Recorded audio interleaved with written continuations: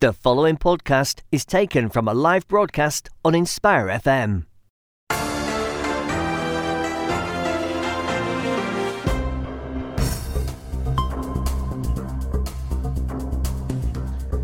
Assalamu alaikum wa rahmatullahi wa barakatuh, and welcome to Friday Night Live with me, Hafiz Shaban, on this very cold Friday evening on the 11th of January 2019, corresponding to the 5th of Jamad al-Ula. I was just looking at the Islamic calendar, 5th of Jamad al-Ula, which is the 5th Islamic month in the year 1440. So we're already passing by the Islamic calendar and the year very rapidly. As usual, we're broadcasting live to Luton on 105.1 FM. And also broadcasting nationally via our sister stations in Sheffield, Link FM, Peterborough, Salam, Derby, Nottingham. So several places where you can be listening to us this evening. And also internationally, you can be tuned in via our Inspire FM app, via the Inspire FM website, and of course we are streaming live on Facebook now, so tune in, and also tune in via Facebook to watch us live in the studio. Tune in, and most importantly, get involved in today's discussion, debate, get your voices heard, your opinions across to our panelists. As usual, don't stay silent. 01582 481822 01582 481822 is the number here in the studio. 0779 481822 is the number for all of you social media experts. Love to send in those WhatsApp messages and the SMS messages. I want to get some messages from you this evening. 0779 481822, inshallah. So that's the number that you need to text, or you need to SMS on, or call in to me here live in the studio. Right, so what are we going to be covering this evening for you, our listeners? Number of stories, some interesting stories that we're going to be covering, inshallah, over the next 2 hours that we have this evening. We're going to be starting off with Pakistan. So all of you Pakistanis out there, all right, couple of stories that we're going to be covering on Pakistan. Firstly, Bill Gates, right? Bill Gates has been in touch with the Prime Minister Imran Khan. So Bill Gates has been writing a letter. He's also had some telephone conversations with Imran Khan, showing some interest to invest in Pakistan. Right. So should that be raising some eyebrows, or is that something that we should be welcoming with open arms? What's in the detail we're going to be asking? We're going to be looking at why is Bill Gates interested in investing in Pakistan, and where specifically. It sounds like a positive thing, may well be a positive thing. Let's ask the question and let's find out what's happening there. Lord Nazir was apparently stopped at Islamabad airport. Doesn't sound very good. Sounds slightly embarrassing. NICOP card invalid. What's been happening at Islamabad airport with Lord Nazir? We're going to be discussing that. And a quick review of the 100 days of the PTI government. Obviously, it's been a couple of months, but let's just find out what's been happening in Pakistan with the PTI government. That's going to be the first leading story for the first half an hour, inshallah. Then we're going to be moving on to some local news. We've got quite a lot of local news this evening, all right, and you may want to listen out to the next couple of stories. Crash for Cash. That is Crash for Cash gang who plagued Luton's roads are jailed. What happened, and what does it mean for me and you? What's been happening in Luton? And a couple of other news stories, local news stories, right? So there's a no stopping. Okay, listen out for this. You've heard of the red routes in London, right? I don't know if there's any other cities in the UK that, have the red routes policy, right? But the red routes are coming to Luton next week in a trial period. Did you know that? Well, if you didn't know that, it may well be worth listening in and finding out what's happening and where these red routes are coming in. Now, if I remember correctly and my understanding is correct, then it's not the case that you can't just park on the red routes. You can't even stop your cars on the red routes. So we're going to be getting that clarified from a local councillor. We're going to be looking at rise in council tax yet again. Okay, with forecast of a rise in council tax yet again. And we're going to be looking at some positive news stories. £10,000 is raised for the food bank, by Inspire FM. So well done, Inspire FM team, for raising, and the community, the Muslim community, for raising this money. And we're going to be discussing that later on in the show. So as I said, a packed show. And if I get time, I might be doing a reflection on 2019 right at the end. So a lot of stories that I'm going to be covering. And I've got some great guests with me this this evening, inshallah ta'ala, we're going to be having Abu Isra, who's a political analyst and a commentator, a regular contributor who's going to be helping me navigate through the stories on Pakistan. We've got Asif Khan, PTI UK media coordinator also, who's going to be discussing and giving his perspective on things in Pakistan. And then some local news. We've got Richard Eastbrook, who's a local Lutonian, head of commercial insurance here in a local insurance firm based in Luton. And then we're going to have Councillor Paul Clive Dale Castleman also kindly in the studio. So it's taken me 5 minutes to give you that introduction. I hope that is an appealing introduction, appealing lineup for our listeners, and I'm hoping I'm going to get some calls, and I'm hoping I'm going to get some SMS and WhatsApp messages. So you are with me, Hafiz Shaban, Friday Night Live, and it is the 11th of January 2019. Right, inshallah ta'ala, let's move into our main story. So main story, first half an hour, all right, Pakistan, right? Pakistan's in the news again. Some interesting stories, okay, that I'm going to be covering. Bill Gates has been in contact with Imran Khan, Microsoft co-founder, of course, Bill Gates. He's shown an interest in exploring investment opportunities in Pakistan, right? So some of you may think, great, fantastic, Pakistan's going to be moving forward. Technology, of course, Microsoft, Bill Gates, a huge, massive investments in India, huge infrastructure in terms of technology, great advancements in technology in India. Maybe it's also a positive news in terms of that's going to be happening in Pakistan. We're going to be discussing that. We're going to be looking at what's been happening with Lord Nazir and this new NICOB policy, right? New NICOB policy, which apparently was issued by the PTI government, saying that, look, expat Pakistanis are allowed to go back to Pakistan as long as they prove that they're of Pakistani nationality, that they don't necessarily need a NICOB card. But that's been causing some controversy because, of course, Lord Nazir found out that he wasn't allowed to enter into Pakistan. Of course, they allowed him to enter Pakistan later, but only after a slightly embarrassment and an extended stay in Islamabad airport. Anyone had experiences with the NICOB recently at the Islamabad International Airport? Please get in touch. And we're also going to be looking at the Pakistan 100 plus days of PTI government. What's been happening in Pakistan, right? What's been happening? I've got a number of headlines in front of me, but let's speak to some experts and let's get their views, inshallah, in terms of what's been happening. I'm hoping I'm going to be speaking to Asif Khan very shortly, who's a PTI UK media coordinator. In the meantime, I believe I've got Abu Isra, political analyst and a commentator and a regular contributor on this program, invited on the program previously. On the line, I believe I've got brother Abu Isra on the line at the moment. Let me introduce him. Brother Abu Isra, assalamu alaikum wa rahmatullah. Wa alaikum assalam wa rahmatullah. Jazakallah, bro, for joining us on Friday Night Live once again. Okay, so I've introduced a number of different stories. I don't know how much of a technology expert you are as opposed to a Pakistani kind of analyst and a commentator, but I mean, did that raise eyebrows for you, or have you taken that as positive news? Microsoft co-founder Bill Gates, of course, is not very proactively engaged with Microsoft, but is a huge investor, a huge technologist. He's shown an interest in investing and exploring investment opportunities in Pakistan. Should we be taking that as some positive news for Pakistan? Yeah, well, just to touch upon your first point you mentioned about my background, I've got 20 years of IT and telecoms experience. So, fantastic.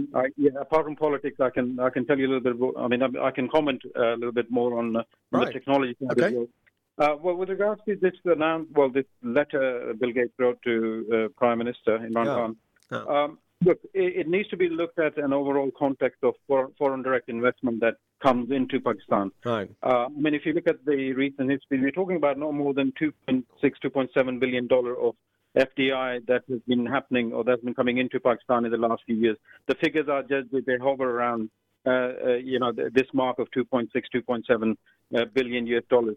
So even with this is the prospective investment in Pakistan that the earmarking. Is that what we're talking about? Yeah. No, we're talking about the foreign direct investment, the money that comes into Pakistan in the form of investor. Okay. So Bill Gates would be considered another investor coming into Pakistan and investing into the IT sector. So I'm talking about the combined overall foreign direct investment that comes into Pakistan. Okay. Now, Pakistan, don't forget, is an economy. The documented economy is of around 315 billion US dollars. Right. The total goods and services we produce in 1 year in Pakistan. Okay. And the foreign direct investment figures that I've just mentioned, they're like, they're peanuts. And within that, and I'm talking about total pie of $2.7 billion. Now, within that, the IT sector, and within the IT sector, Bill Gates' investment, Microsoft, what are we talking about? Maybe a few tens of millions of dollars, US dollars. So, to be honest, it is a headline grabbing or attention-grabbing headline. But other than that, in terms of the underlying structural issues that Pakistan is facing, I don't think it'll make much. Right, but Abu Ishaq, let me push back on that. I mean, headline. I see it more than just a headline, item. I mean, surely the fact that we're getting more investment in technology, obviously, I know Pakistan has a lot of, technology, expertise, but we're not quite at the level of India. So any investment, especially from a name like Bill Gates, should surely be welcomed and seen as an initial positive achievement by the Imran Khan government. Look, Imran Khan government, if they want to take a credit for something like this, I mean, they can. And but the key point here is that if the government policy is to uplift the economy or rejuvenate the economy by asking investors from outside to come in, and also rely on, foreign loans and, to regenerate the economy. I mean, these couple of things, have been done by all previous governments. Yeah. And to be honest, this has led to where we are today. So, I mean, what people were expecting from Imran Khan's government was, something different, something new, something which will, really trigger economic growth. All right. Let me bring in Asif Khan. We've also got Asif Khan, PTI UK Media Coordinator, right? Assalamu alaikum, Brother Asif Khan, and welcome to Friday Night Live with me, Hafiz Shaban, right? The question is, people are apparently expecting something new from the Imran Khan government, right? I mean, is this a positive that we're seeing Bill Gates and the likes investing in or showing an interest to invest in Pakistan? The headlines I've got in front of me is, Bill Gates Foundation intends to invest in the health sector of Pakistan. Now, you know what? There might be some, people who might raise their eyebrows and say, that's interesting, philanthropist, but, he's an entrepreneur and he's a capitalist first before he's a philanthropist. What's in it for Bill Gates in Pakistan? How do you see it, Asif Khan? Walaikum salam, and thank you very much for having me. I think it's a positive step. The gentleman before me was talking what Imran Khan has done. If you look back last 4 months, he has achieved so much. I mean, in terms of foreign policy, if you look at it, he has not running to America like every other prime minister who comes in power. They beg for a meeting with the American president. He is actually establishing links with Turkey, Saudi Arabia, Middle East, UAE, China. But surely, we already had those relationships with all of these countries, right? What's new? Well, our relations were very cold, and our relations were Nawaz Sharif with the King of Saudi Arabia. But people-to-people relations and the relation which will benefit Pakistan, they were not existent. And on the other hand, Bill Gates offer, I think, is a positive step for Pakistan. Yeah. Pakistan have a huge youth population. Right. I think 30-40% of Pakistani population is under the age of 30, right. And I think this will benefit Pakistan in terms of because he is a big name. Yeah, Absolutely, Asif Khan. I agree with you. Big name. We need investment. We need technology. We need to be, competing with our, with our neighbors, with our competitors out there, right? But I also raise my eyebrows at the same time because I know capitalists and capitalism and their profits come first, and the philanthropy side of it comes second. So I'm just, reading into the detail and saying, what is it really in Pakistan that Bill Gates is after? I think it's for the leadership of Pakistan to see, what used to happen before, that Pakistan used to chase businessmen, the leadership, investors. Now they are approaching Pakistan. Good. This is the difference with this new government. Yes. Okay. No, that's a good point. But likewise, like I say, he's interested in investing in the health sector within Pakistan, and then obviously at the same time pushing the eradication of the polio in Pakistan. Yep. I wouldn't be surprised if he's actually providing the medication for eradicating polio. So hence, it's an investment and it's a profit for him. I think at the moment there's an offer on table. Right. It's for Pakistani leadership to see what's the best they can get out of it. Right. They need to see the pro and cons, Right. and they need to see, what is best for Pakistan and people of Pakistan. Okay. And you can trust Imran Khan because he is not like Nawaz Sharif or like Zardari are people who've been ruling Pakistan and have mega corruption. I think you have seen in the last couple of months that he is providing shelter home. He is setting up orphanages for street kids. He is doing the work on the ground level, and he is actually trying to save Pakistan from the likes of IMF. Okay. You see, he because Pakistan was left in a very bad financial situation when Imran Khan took over. Sure. Asif Khan, I've got 10 more minutes, right? So I want to cover a lot of topics. So let's see if we can make some brief and succinct answers, right? So, great what you're saying with regards to Pakistan. Okay, needs investment. We've been going, Imran Khan's been going to UAE, Saudi, Turkey, a number of these states. What's been on top of the agenda? Has it been more further loans from these countries, or has there been something more strategic than that? I think he is trying to get a cushion for 4 to 6 months, so he can then have good deal with IMF if Pakistan has to go to them, because before when Imran Khan came in power, IMF is not ruled out as an option. When Imran Khan came in power, IMF was giving really strict conditions for Pakistan, which means that inflation will go really high and things like that. So he is trying to escape from IMF as much as possible. But if it's not possible, then at least Pakistan will have a good deal. All right. So Abu Issa, is that your interpretation of how you following this this development? Development, but I mean, obviously Imran Khan's been very busy. I mean, that's the logo at the moment. Hum Masrouf the that we've been very busy over the last 100 days. Been to UAE, Saudi. Have we just been going around with the same kind of begging bowl, or has there been the agenda been different? Are you asking me? No. Abu Isra, my second guest. Yeah, so basically my reading is this. Look, Imran Khan prior to elections made very clear statements that he would rather commit suicide than taking a begging bowl and going around the world. This is his words, and there's no reason why people have now started calling him Mr. U-turn, because there are many, many other statements this man has made, and then he's taken a U-turn, 180-degree turn on that. But anyway, it's not about personalities, to be honest. For me, what I'm talking about here is that there are structural issues in Pakistani economy. In fact, the whole system that we are running in Pakistan for the last 70-odd years.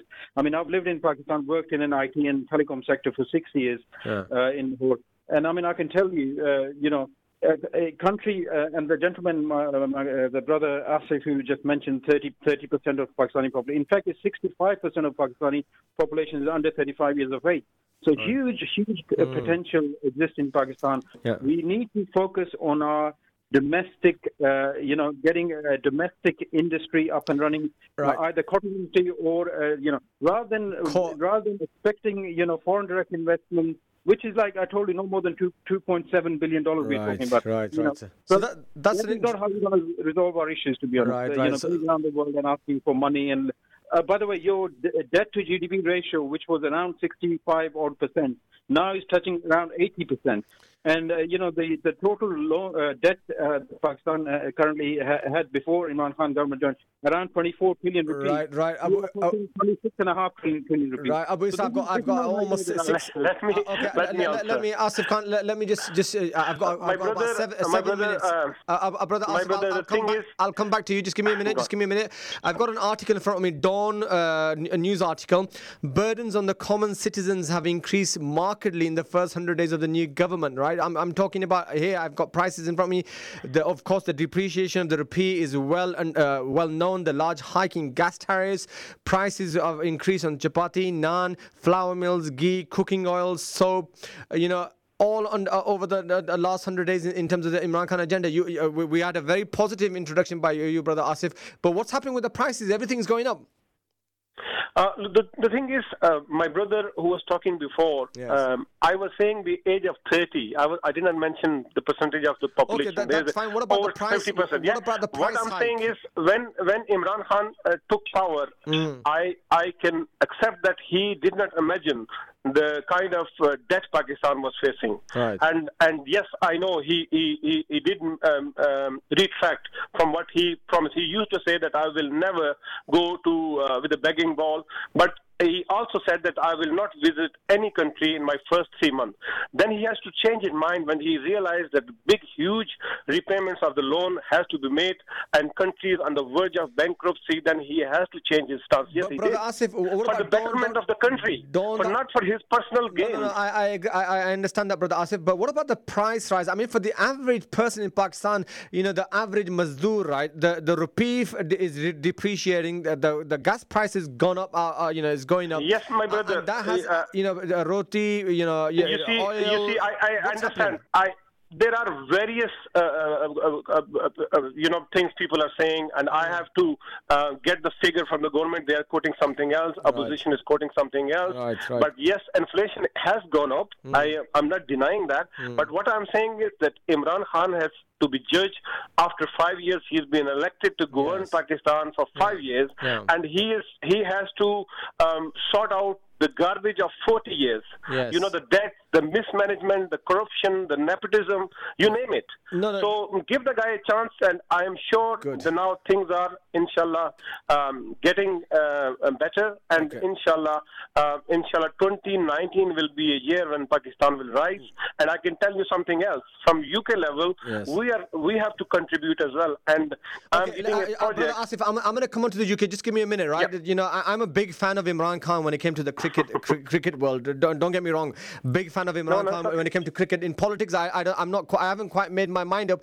And a lot of our listeners, the jury is out with regards to Imran Khan and what we're going to achieve in Pakistan. But you've talked about UK Pakistani expat community, and I want to bring that on, to the NICOP crisis at the moment. Not NICOP on a crisis, but the confusion, right? So we've seen that Lord Nazir, you stopped him from coming into Pakistan. What's going on with the NICOP? Lord Nazir is not above the law. Yes. Lord Nazir is a British citizen. He's a dual national. Yes. He landed with expired NICOP card, and obviously the Pakistani authorities. He wasn't too happy with the Nia Pakistan. He says any Tom, Dick and Harry. Yeah, but has to be stopped. But he says the Nia Pakistan lacks proper coordination. If I am undergoing this experience, what will others be going through in terms of normal people? If he does same thing, and if he lands in UK without proper documentation, they will stop him. So this is not Nia Pakistan. They will treat everybody equally. No, but didn't Imran Khan issue a directive which saying that expats? No. Where's this confusion come from? You see, he is well-informed person. He should have checked with Pakistani embassy. Right. He should have checked with the Consul General, and Consul General and Pakistani embassy specifically said that this is wrong information circulating on social media. Yes. I knew it, and Lord Nazir should have known better. Okay, so let me ask you this question, Abu Isra, right? Expat Pakistanis, they've got a big role to play in Pakistan. Of course, Imran Khan's been reaching out to them. We've got about 2 minutes left, right? How do you see the role of the expat Pakistanis in the UK with regards to Pakistan? Is it just to send back revenue and the finances, or is there a bigger role to play, Abu Isra? I think there's a bigger role to play, definitely. I mean, a country relying on foreign remittances, I mean, come on, what kind of economy is this? I mean, if you look at any global powers, like, China or US, for example, or countries which have some standing, they're not relying on foreign remittance and all that. Yes. So this Pakistan's issue is not about, relying on foreign direct investments or foreign remittances and all that. Yeah. It's about structurally a country which was left by a system left by our colonial masters. Right. That system needs to be reformed, changed, in fact. But what specifically would you see from Pakistani expats? Is it in terms of the expertise, the education to go back to Pakistan, or take that kind of expertise back with them, or is it more political? Well, how do you see it? Look, I mean, that is definitely one way of contributing. I mean, you can take your expertise. I mean, like I said, I was there for 6 years. But the thing is that I did not solve the Pakistan's issues. I don't think we'll be able to address our issues, which are really structural issues. All right, Abu Isra, I've got a caller on the line. Brother Jamil. Assalamu alaikum, Brother Jamil. Wa alaikum salam wa rahmatullahi wa barakatuh. Welcome to the show, Brother Jamil. Where are you calling from, and what's your comment very quickly? I'm from Luton, right. And just like to say, as Brother Asif was saying, I think we've tested and tried everyone's Sharif, Benzir and so on. So give Imran a chance. He's been only here for... Yeah. What? Give him 5 years. Let him do the full test match. Is that what you're saying? Well, you at least give him a full test match. Yes. It's not a T20. You're saying it's not a T20, it's a full test series that we're playing here. Well, it's more than a test series, brother. It's more than that, bro. When you realize that damage has been done to the country, the corruption, and like the brother says, you got to give him a chance, brother. All right, brother Jamil, of 10 seconds, brother. He can say on himself, and I think he has to need to change a few of his ministers. All right. Inshallah, he'll be good for Pakistan. All right, brother Jamil, Jazakallah, Abu Isra and brother Asif Khan. Unfortunately, we're going into a commercial break and we've come to the end of the first half an hour, but Jazakallah, lovely having you both. Thank you very much, brother. Thank you very much. Jazakallah, thank you very much. That was fantastic. That was brother Abu Isra, that was Asif Khan, and we also had brother Jamil calling in. Great to hear from our listeners, and we were discussing Pakistan. All right, so that was interesting conversation there. You are with me, Hafiz Shaban, on Friday Night Live. We're going to go into a commercial break. When we come back, I've got some interesting local stories. Crash for cash. I mean, what on earth is crash for cash, right? I've heard of questions for cash for questions or something in the House of Commons. I've never heard of a crash for cash, but we're about to hear that when I come back in a couple of minutes. Don't go away. Until then, assalamu alaikum wa rahmatullahi wa barakatuh.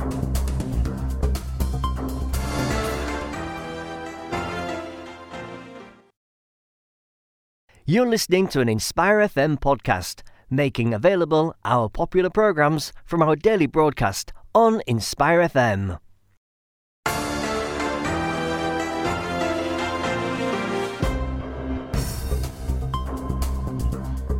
Assalamu alaikum, welcome back to Friday Night Live with me, Hafiz Shaban, on this very cold Friday evening on the 11th of January 2019. Back in the studio now. We've got different guests. We're going to move on to our second story of this evening. We're going away from Pakistan and coming to some local news, right? We're going to be covering some local news over the next hour and a number of local stories that we're going to be covering, but we're going to be starting off with a slightly new kind of what's the right word for this kind of story that I've seen and I've come across. I must say maybe I have actually seen it once or twice before, but a crash for cash.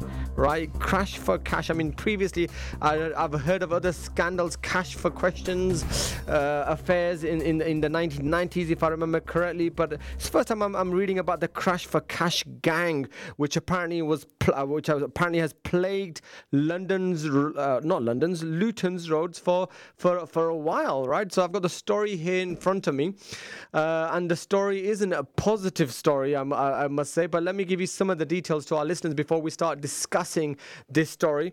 So a crash for cash gang plagued Luton's roads, causing 80 collisions. That's 80 collisions and a scam worth 1.2 million from insurers, right? So a ringleader of a Luton gang behind a 1.2 million crash for cash scam operation has been jailed for 6 years, right? And this was a gang of individuals involved in over 80 collisions, and you may well have been an innocent victim in some of those collisions, right? We're going to go into the details of what all this crash for cash exactly is, right? So we're going to get to the bottom of it, I've got a guest in the studio, Richard Eastbrook, who's the group head of commercial insurance, A Plan Insurance, local firm based here in Luton. So let me welcome Richard to Friday Night Live. Welcome to yourself to the Inspire FM studios. Thank you. Welcome. Pleasure to be here. Thank you very much for your time this evening. Crash for cash, what's this all about? I mean, generally, it forms two strands, really. Right. It's people who either cause an accident deliberately, which is kind of an oxymoron, deliberate accident, by doing things like braking suddenly in front of cars to ensure that they do hit them, and then putting in claims for significant personal injuries and significant repairs and credit hires for alternative transport. And they do this deliberately, go round, so you're driving up to a roundabout, and when you expect them to drive away, they don't. They suddenly brake hard and they're hit in the rear, and that causes the accident. And then they inflate the claim. What they also do is they actually make up incidents. So they, away from peering eyes, they'll literally drive two cars into each other and claim that they've been injured and put significant personal injury claims in to defraud the insurers. Right. And is it also a case of accidents which have never happened that are also being claimed for, or is... I think what we see more and more these days is something has happened, whether it's been caused deliberately or the accident's been contrived. So I suppose the scenario where they deliberately drive into each other's cars would be considered an accident that hasn't happened because they've just done it deliberately. And what we saw with this particular group was that, as well as the parties involved doing it, they managed to involve a huge number of their friends, associates and colleagues to sort of widen the net. And it was through investigating their social networking contacts and realising actually this person seems to be consistently claiming off this person who knows this person who knows that person, that it came out. Right, okay. I mean, 1.2 million, so there's of course a lot of money that's to be made from here. 80 collisions. I don't know over how many years this is, but we're talking about 15 other members of the group are also sentenced, right? So we've got a huge sophisticated operation. Absolutely. That's happening, a criminal operation. Absolutely. I mean, and it's unfortunate that this isn't the first time actually it's happened in Luton.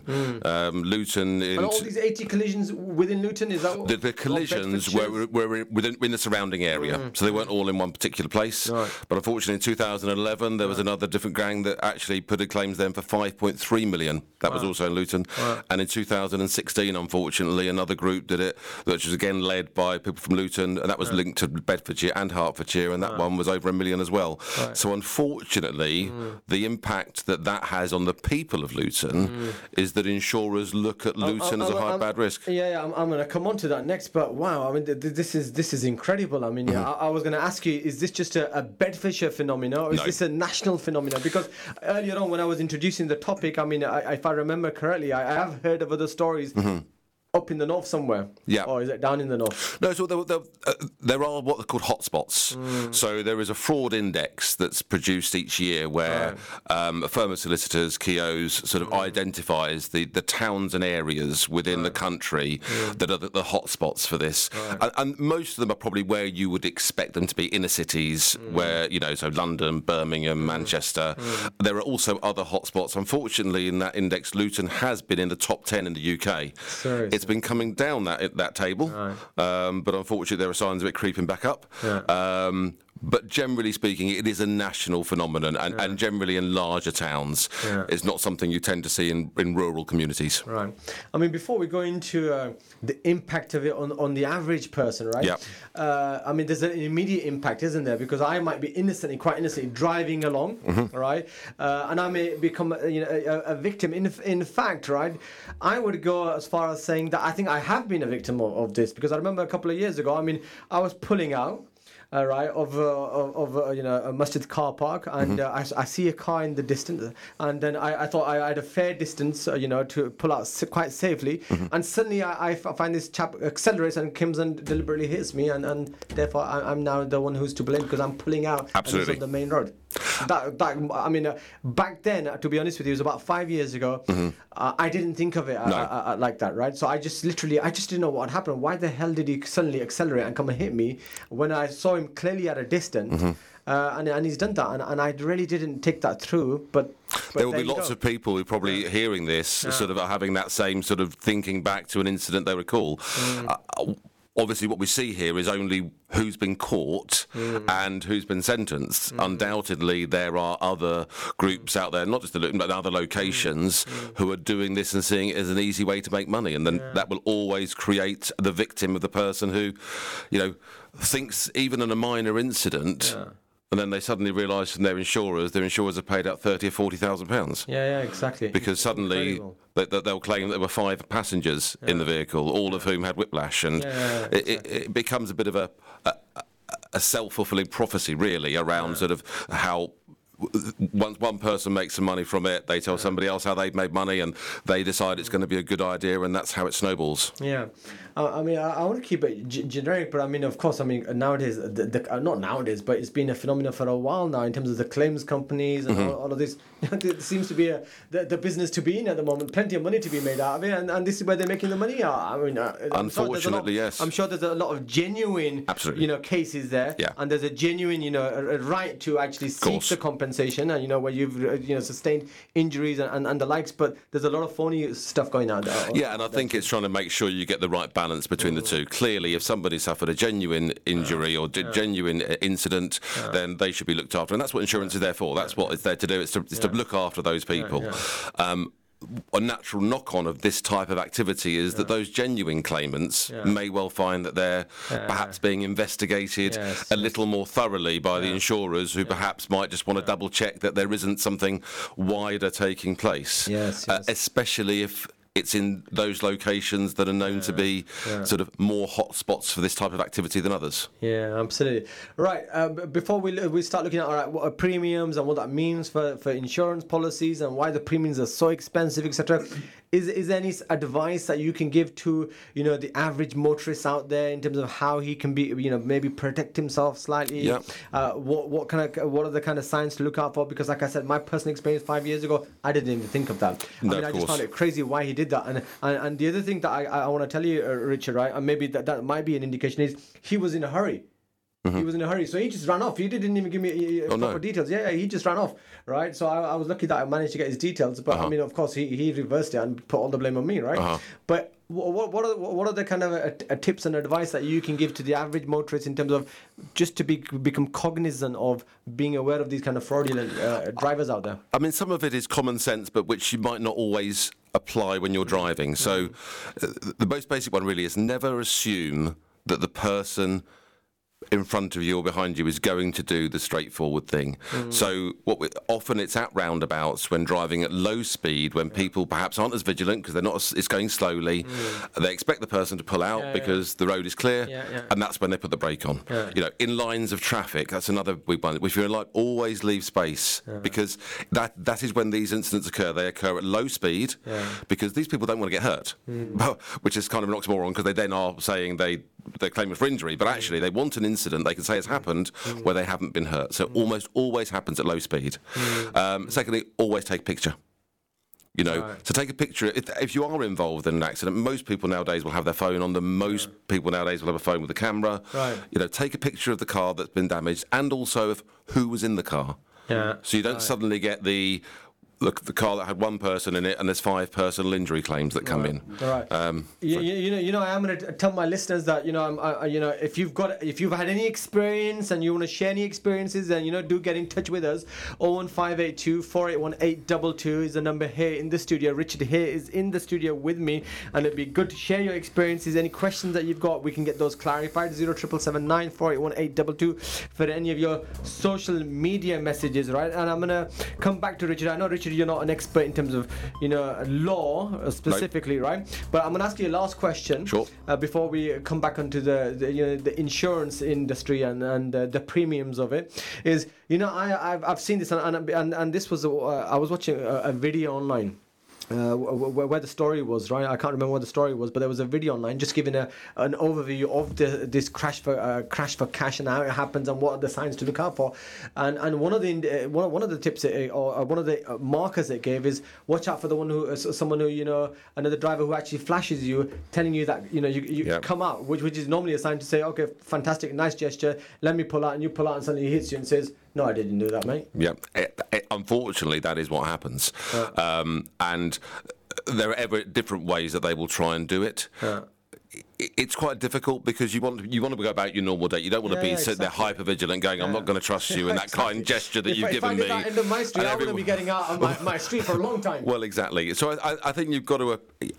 There's an element of you do have to sort of go about things in the way you would ordinarily do so. But as you're going through that, be vigilant. I mean, to have a dash cam on your car is a really useful tool, because that you would be able to see from that, for example, in the scenario that you've raised, that person has flashed you to come out. Dash cam, does that sit on your dashboard like a no? So that would generally sit, or it sits in a not dissimilar place to the to a TomTom. Generally, it's behind the rear view mirror, so it doesn't get in.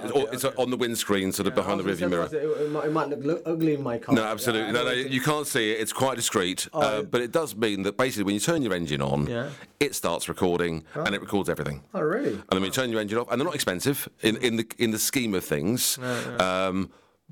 And you can get ones, of course, at a full range of costs, whether it be £50 or you can go and spend £300 on one.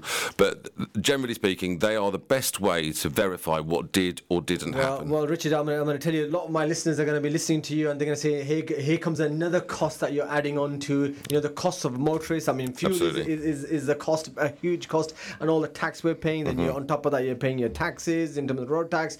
I'm paying for my car, and then we're paying for my insurance. And you're not going to tell me about the bad news in terms of the premiums and all the rise in the premiums that this is causing at the moment. Yeah, I mean, they do have this very much has an impact on premiums, and personal injury now makes up something in the region of 70% of all claims. So the idea that the cost of your car and the repair to your car was the biggest component in any claim. Unfortunately, it's no longer the case. Personal injury is by far and away the largest component of any claim within the motor industry. And I understand your point around the cost of a dash cam, and I think to be clear here, this is not a cost being imposed by insurance companies or by government. Unfortunately, this is simply a way of countering the activities of a criminal few. And unfortunately, there's little that anybody can do to avoid that. No one's saying, of course, you have to get dash cams, and who knows, hopefully manufacturers will start to fit them in vehicles themselves rather than it being an added cost. But it is an impact on the premium that you're paying. What we see as well is, because insurance nowadays the insurers are so sophisticated in their rating, where you live plays such a huge impact in the costs. And unfortunately, Luton has been impacted quite significantly by this cash for crash culture in the area and the claims management firms, because there are certain insurers who simply won't insure Luton. Are you serious? Absolutely. Let's discuss premium. Let's discuss Luton. So are you seriously telling me that I might buy a car and I might try to get insurance for that car, depending on my postcode within Luton, I might be refused insurance? You wouldn't be refused insurance across the whole market, but there will be certain insurers who say, I won't need... So if you insure that... You buy your car and you're living in, I don't know, not U3, but you're living in Norwich and then you move to Luton, that insurer might go, unfortunately, we can't insure you any longer because we will insure you if you live in Norwich, but we won't insure you if you live in Luton. Or we'll insure you if you live in Watford, but we won't insure you if you live in Luton. Obviously, there are insurers that do insure in Luton, because, of course, everyone here has insured in their car. But it just means that it's the people of Luton who are paying for the activities of these people who are out there committing these criminal acts and doing so to line their own pockets and really having no awareness or care for the wider people around them. And I think one thing I would say with people is, in this particular group, there were over 35 people involved. 16 sentenced, but there were lots of other people involved. 35, I've got 15 here, okay. In terms of the wider piece, and there were 15 sentenced, but wider people involved in terms of community orders and the like. For me, that means probably at least 100 people knew this was happening. Yeah, exactly. Because people know people and they talk to people. And the best thing people can do, and it's a difficult thing to do, if you know someone's doing this, either make sure they stop or report them, because we're all paying for the activities of these people, and they're just engaging with others. No, absolutely, and I will actually, go on record to actually support that, which is that we have to report that. That's absolute fraudulent criminal activity, right? And you can't just, condone it, and you can't remain silent, right? No. So if you know that that's happening, I agree. I think that the first point of contact is to discourage that and stop that from happening, and then you got to raise that, because that's a very core principle of Islam, which is, we don't support, and we have to speak up for justice, right? So that's an essential element. So I hope that message is very clear to our listeners out there. So I mean, in terms of then the premiums, right? So it's unfortunate. I mean, people are normally looking for buying a house in a good area. Talking, in terms of Luton as an area, we've discussed that for a while, right? So what does that mean with regards to then premiums for the average individual then? So still the biggest component of any insurance premium is your own record. So whilst where you live has an impact, your own record, the way you drive, ultimately that is the driver. If you don't have accidents, if you don't get speeding convictions, if you're going to put yourself in the best position. Yes, shopping around for your insurance is always going to be good. It's a bit of a myth led by advertising that you buy cheaper, car insurance is cheaper online. That just isn't the case. So do take the opportunity to pick up the phone and talk to people or call into a local broker. And obviously I would say that from A-Plan, but it doesn't have to be A-Plan. Talk to anybody because buying online often won't give you the best option, especially if you do have some slightly challenged circumstances. Perhaps your car is a little bit different, or your history is, perhaps you've made some bad decisions previously or whatever. Then by talking to somebody, you're going to put yourself in the best chance of getting the best deal. But it is about shopping around, and it's about you not just following where the advertisers tell you to go, because they will all push you into comparison websites, and they don't deliver the best deal for you. I mean, I've seen that personally, to be honest with you, that, you might get a good indication, but I don't subscribe to the view that it necessarily will give you the best option out there on the table. I definitely agree with that. But, I mean, in terms of for the average individual, I mean, this insurance is becoming a almost unbearable tax, right? I mean, sometimes, I might be unfortunately driving a car which I'm paying more tax for it than the car's actually worth. I mean, come on, that's insane, isn't it? It is, and it goes. I mean, what are the contributory factors to actually determine a premium on a car? I mean, I used to think back in the days, if my car's worth 1,000 or 5,000 or 10,000, then definitely my insurance is going to be worth, it's going to be a fraction of that, right? Absolutely. But I might be, picking up a nice, cheap Micra, quite old. I picked it up for, £1,000 for my son. He's just passed his driving, so I let him drive that car around. But you know what? The insurance on that is $2,000. Yeah. That's insane. I mean, it doesn't make sense. I think Explain the reason that to me. No problem at all. So certainly when I started driving, obviously many years ago, the majority of claims were in the repairs to the vehicle. If you had an accident, the claim was what it cost to repair the car. Because now because that makes up such a small part of claims now, the value of your car becomes a less relevant factor. Actually, that £1,000 car can still knock somebody over. It can still hit another car and cause £20,000 worth of injuries to the people in the other car. But surely there's a different way of recuperating that cost and that, rather than just slapping it on the drivers and the insurance. Well, the whole principle of insurance is that cost is spread amongst everybody.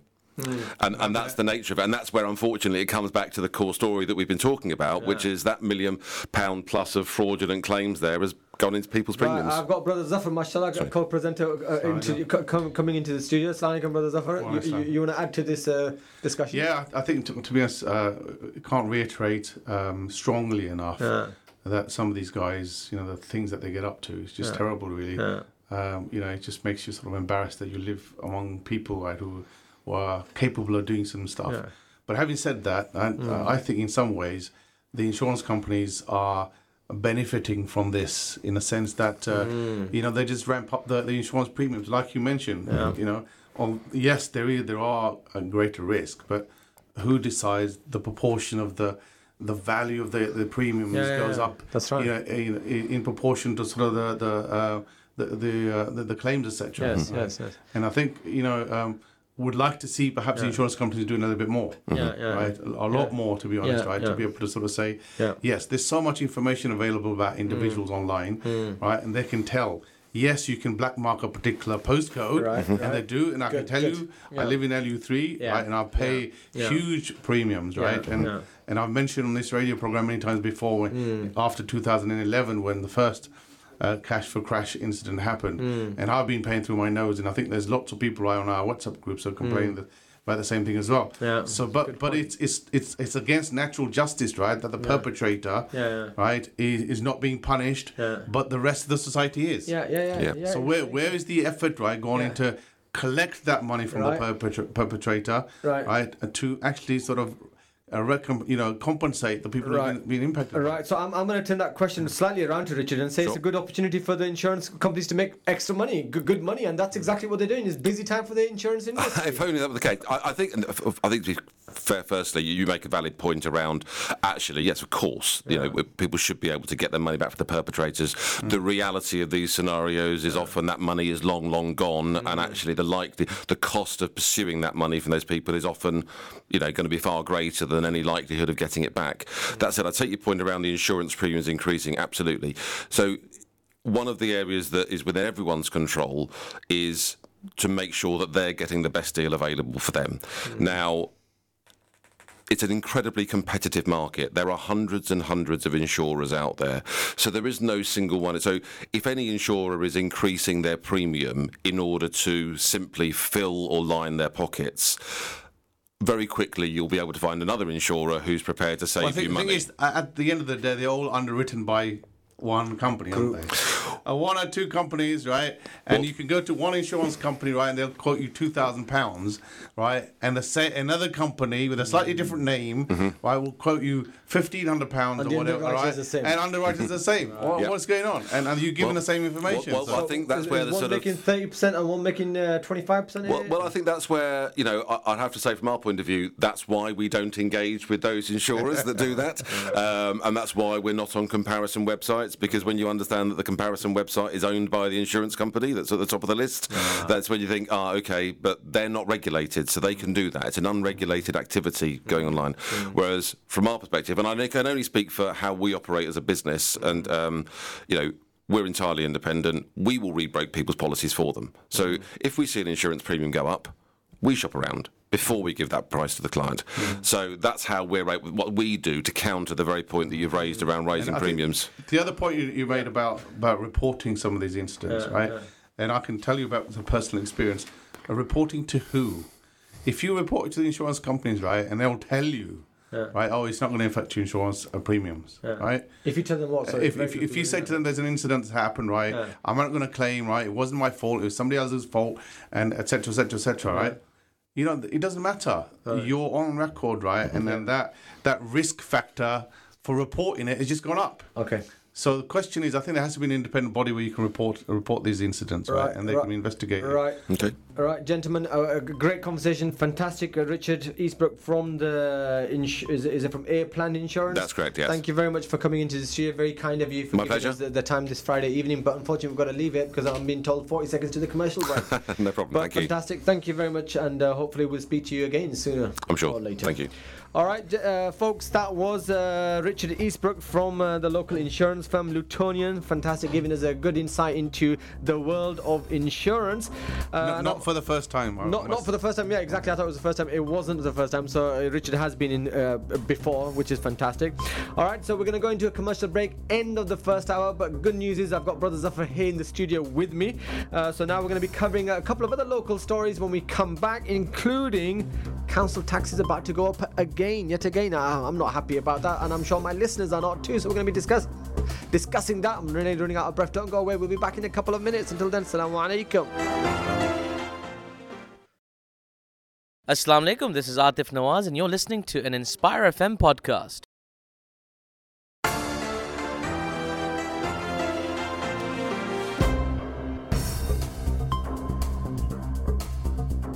Assalamu alaikum wa rahmatullahi wa barakatuh, and welcome back to Friday Night Live with me, Hafiz Shaban, and Brother Zafar here in the studio on the 11th of January 2019.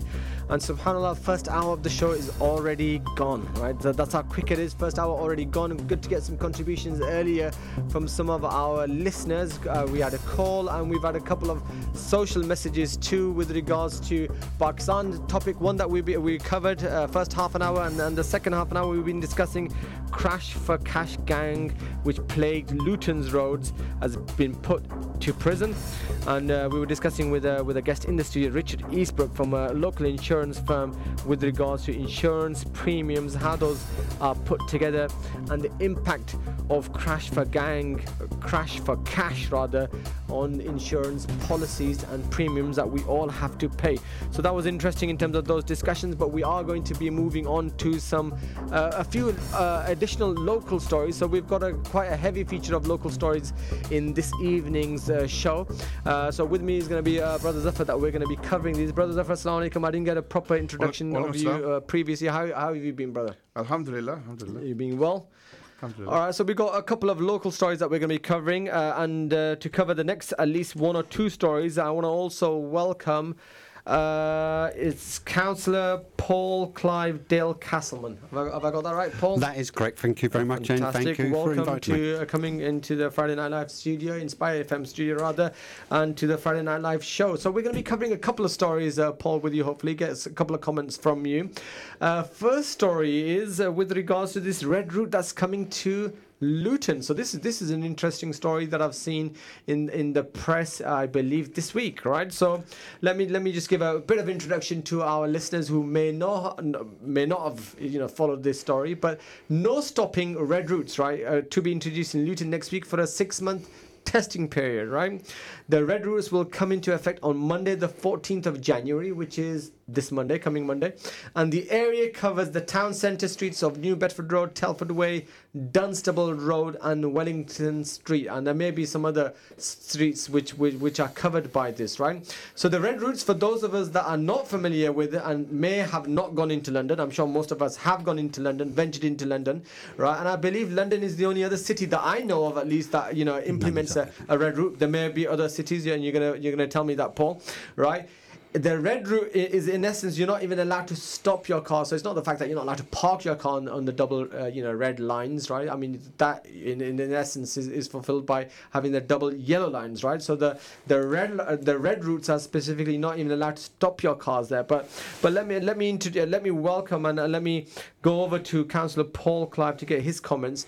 Paul, what was the need to introduce this pilot scheme in Luton? What's the driving factor behind this? Right, the driving factor behind it, you have to look at the actual, what is the aim of what is it we're trying to do. Right, what we're trying to do, we're trying to improve traffic flow in certain roads to make sure roads flows correctly. Right. It's to minimise any obstructions, people parking inconsiderately and so forth. Right. Improve safety for people that are walking on the road and what have you. One of the things that I was really concerned with was the improve of air quality, because if you've got cars in traffic, and they're just blowing up all the exhaust and that's all getting out on the pedestrians out there and the people that work there and all the rest of it. So that, to me, was a highlight for me, was the air quality. But it's also... Air quality, how is that impacted by a red route? Implementing well, a red route? The red route can improve by getting the traffic flowing more, because if you're if you're sitting there idling, you've got all the exhausts coming out. But so you don't only be sitting there idling if you're stuck in congestion, right?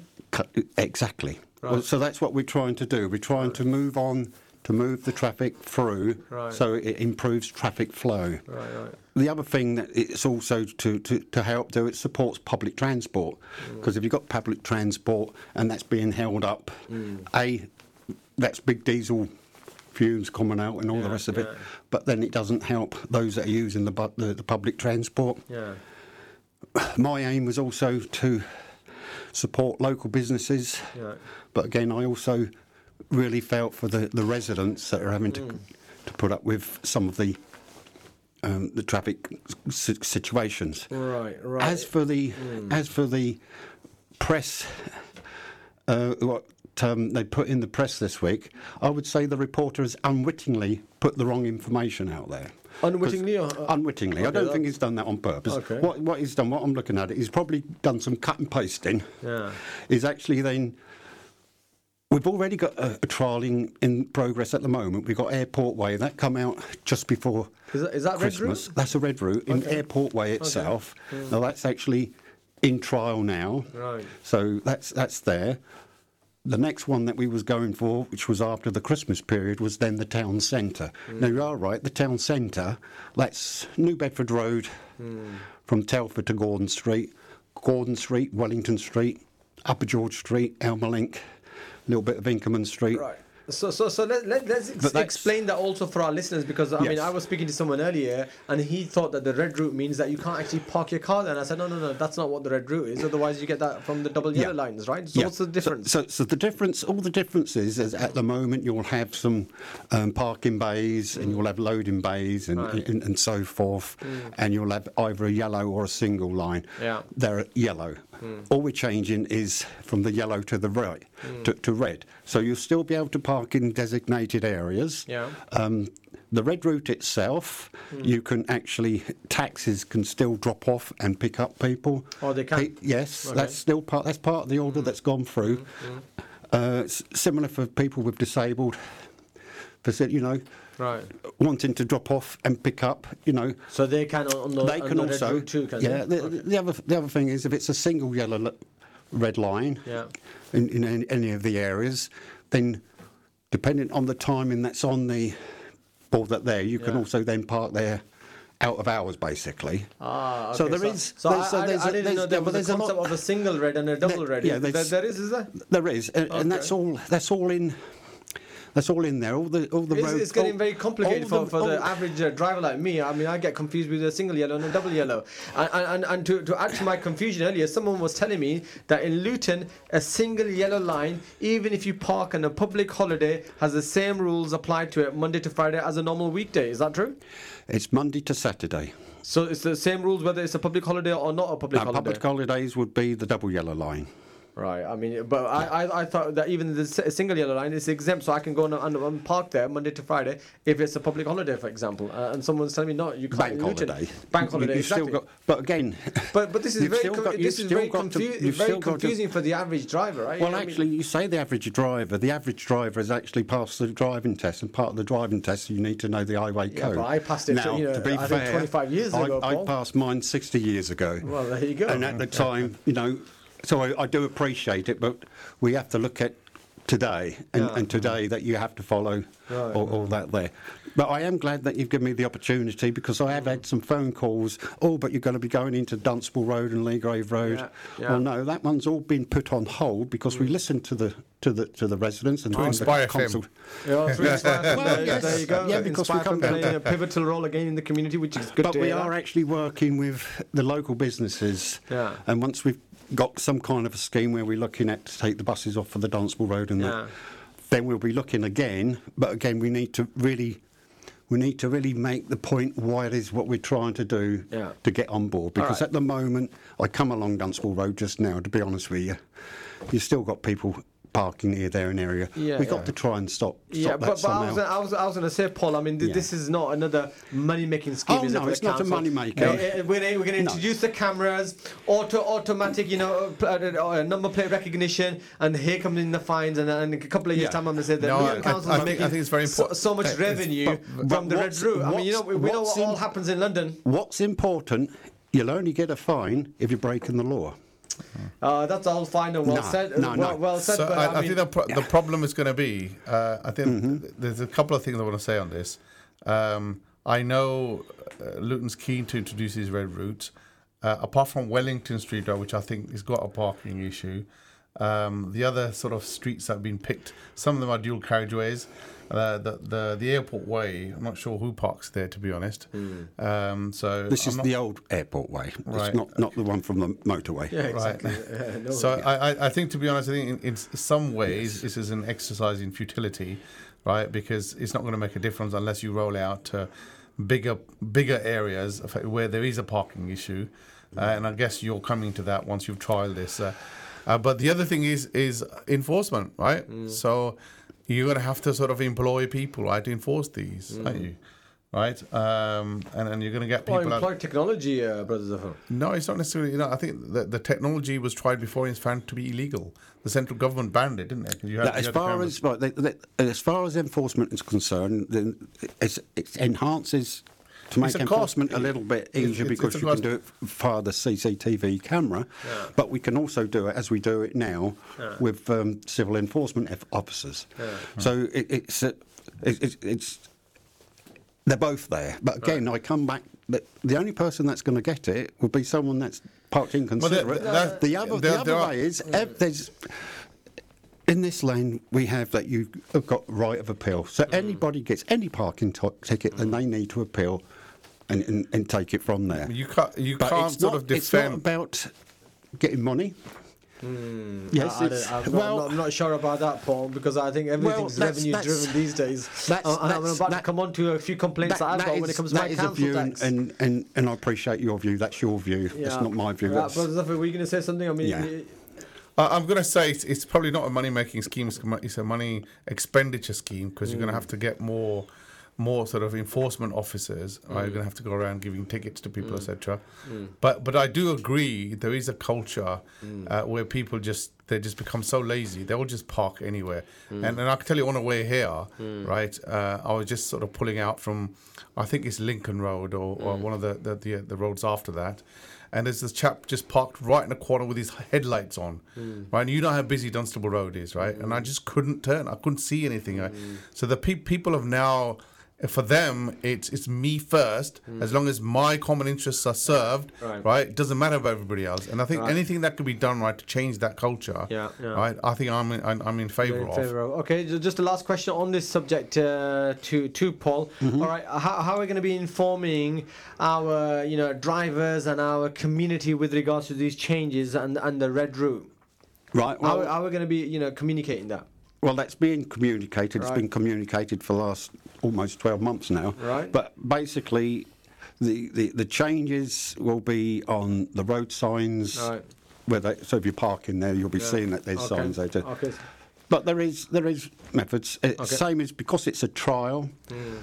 What we need you to do is, and it is in the papers, where you can actually then put your thoughts and your comments. That will all come back to executive to make a final decision whether to carry on or what. So that's fantastic. So it's a 6 months trial, correct? It's a 6 month trial, yeah. All right, very good. So listeners, I want to get some thoughts. I want to get some feedback on our listeners.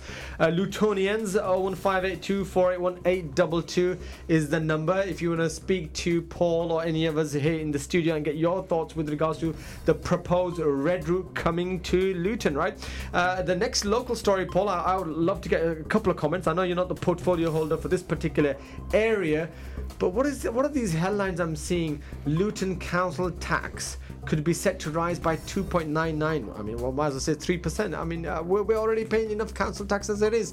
And then further to that, you can see where my pessimism and kind of is coming earlier with regards to revenue making, right? And money making is that, we've just a couple of months ago, I remember here in the studio, we were discussing, all of this, a new policy that's been introduced with regards to the wheel bins, the dustbins, and the collections going from a weekly to a fortnightly. And that was obviously, there were other benefits that were trying to be argued from a council perspective, but at the end of the day it's about saving money from a council perspective. And now my council tax bill is going to go higher yet again, and the services are going down. What's happening here? Right, well, basically the council tax is generally looked at each year. Yeah. Right, there's an actual cap on it by government that if you go over 3%, then they will actually then stop it at 3%. So that's why it's 2.99%. That's why it's, well, is that what it is? Well, to be fair, we are not the only council. But what you've got to remember is, although people probably can't appreciate, and we've said it all before, the government so far has already cut £100 million from our revenue budget. Now, we've still got another £23 million to find within the next 2 years, and then we're going to have nothing. Now, as a council, we have to look at everything. Now, I can hear what you're saying about, well, why am I paying for this and that? Well, we've got to remember that the biggest budget goes on adult services and children's services. They cost an awful lot. Even now, we're over budget on our children. We've got to find ways of actually trying to reduce that. The very, very good thing for Luton is the fact that we've got an airport. We've got an airport that we own. That's our. So it hasn't done us any good, has it? Well, of course local taxi drivers will tell you they've lost their livelihood, right, to an outsider. Outside firm, so right? So what does it matter? Yeah. Well, that was a decision, right? That was made by the Lau Board. At the end of the day, when it was at the time, the local ones didn't actually then apply for it. But that's a question that, under the new concession, it will be dealt with then. At the moment, because of contracts, you can't do that. But, like I said, the airport has really given us money. I know you can't see it yourself, but actually it does. In local, employment. It's brought in local employment. It's a big employer. If we didn't have the airport, you believe me, the cuts that we'd be making, it would be really affecting people now. So I am grateful for the fact that we have kept the airport, and it is helping us, no two ways about it. Yes, we've still got some hard decisions to make, because I've said 23 million, it's still going to be very, very difficult, because we've cut everything as far as we go. So to be fair to the council, apparently there's 2 engagement events that the public are being invited to in the mall to explain. Is it? In terms That's right. Next week, yes. All right. So I mean that sounds like a step in the right direction. But I'm sure. I mean, at the moment with the austerity measures still in place, people's incomes not rising at all. Come the new year, and the first thing you hear is rail fares are going up, everything is going up, council tax is going up, but the services are the same and the wages are the same. I mean, that can't be. Whilst you might tell me the airport and these your costs, local council isn't the way of doing it. You actually blame the Tory government that you've got in. Of course, you blame the government. You must blame the government, because it's the government that's cutting. Why doesn't the local council go and get some of this extra funding from the government? It's all good telling me to go blame the government. In an ideal scenario, each local authority should be self-financing. We shouldn't be extending our arms out to central government anyway, right? And if we're relying on central government, that means there's a problem, right, in the way the local authorities are dealing with revenue generation and attracting investment. That's a completely different view. That's one that I've heard before. I've heard that from the Liberal Party, that actually it should be locally. That you have to consider the town that we are what they class as a low wage economy. We have got some people with some very, very good jobs and all the rest of it, but the bulk of our people are on those low type of wages, and so we have to look after people like that. If you're out in Central Beds is completely different. They've got nice big houses, and that they actually get more money than what we do, even though we've got the need. So it is a hard one, unfortunately. Until we change this horrible government that we've got, we need to start sharing it so that we do things. Right. Okay. All right. Paul, thank you very much for your time this evening. So we've been covering the no stopping red routes coming to Luton from next week, and the council tax increase. And you're telling us, unfortunately, until the government doesn't change, there's not much that you can do about it. I mean, that's not. When we do what they call savings, I call cuts.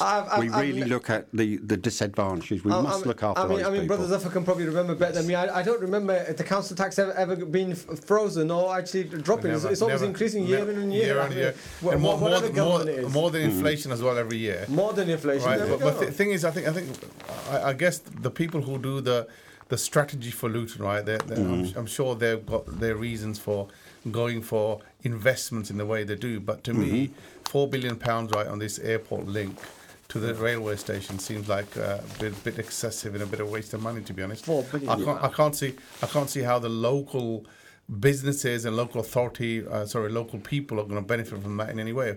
You're going to get people, right, coming, travellers, right, from all over the country. You're going to benefit from that, but not locals. Where is the result from that £4 billion investment? Where is Luton going to get that return on that investment and get that money back?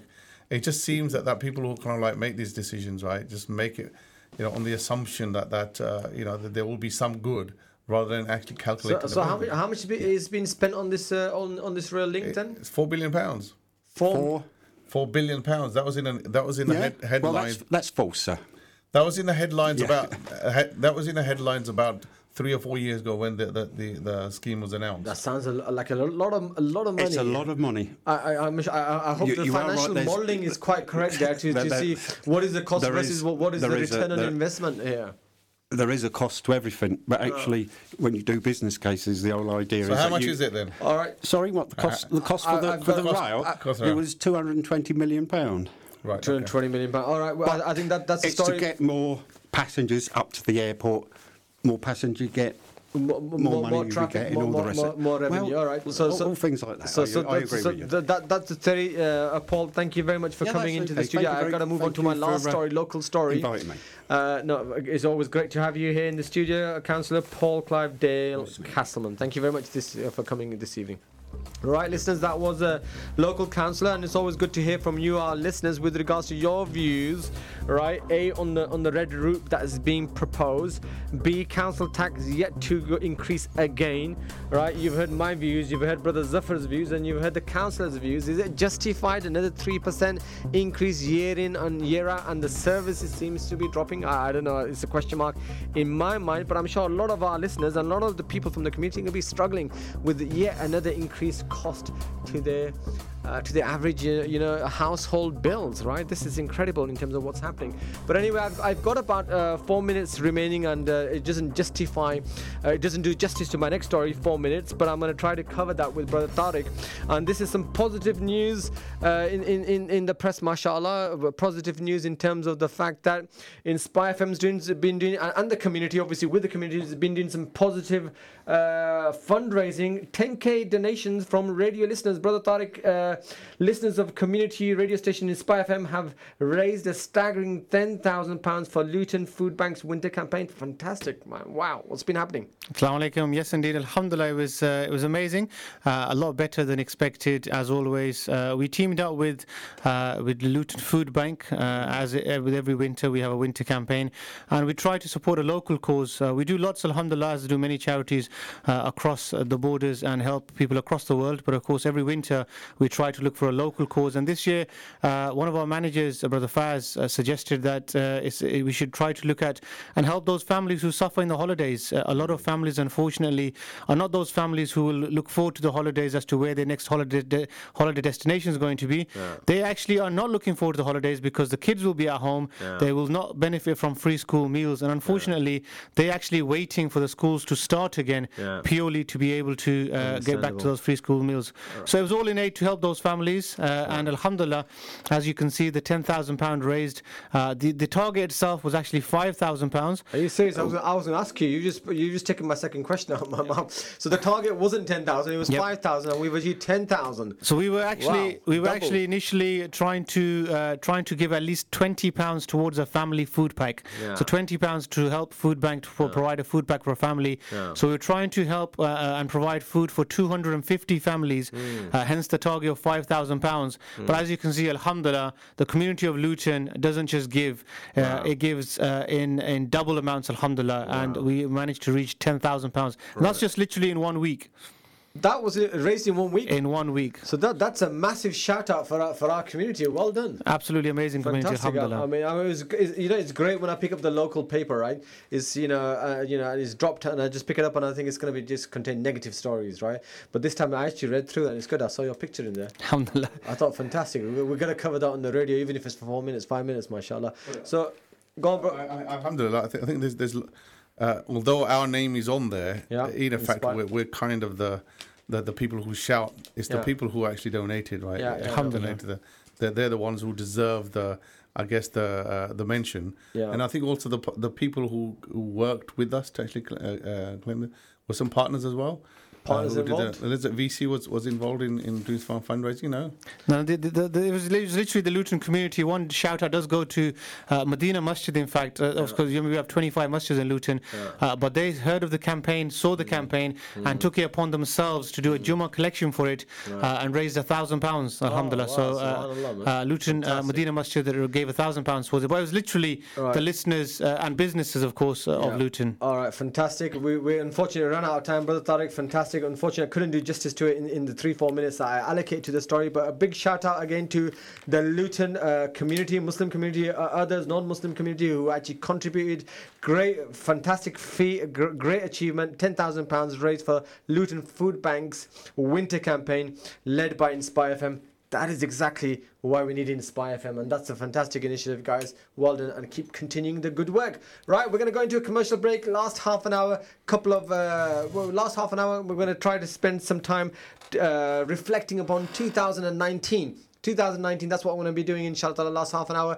But don't go away, we'll be back in a couple of minutes. Until then, assalamu alaikum wa rahmatullahi wa barakatuh.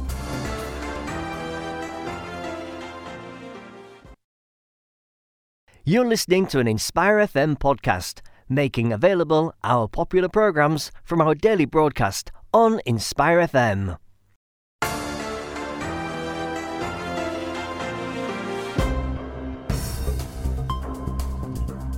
Assalamu alaikum wa rahmatullahi wa barakatuh. Welcome back to Friday Night Live with me, Hafiz Shaban, and Brother Zafar here in the studio on this 11th of January 2019 evening.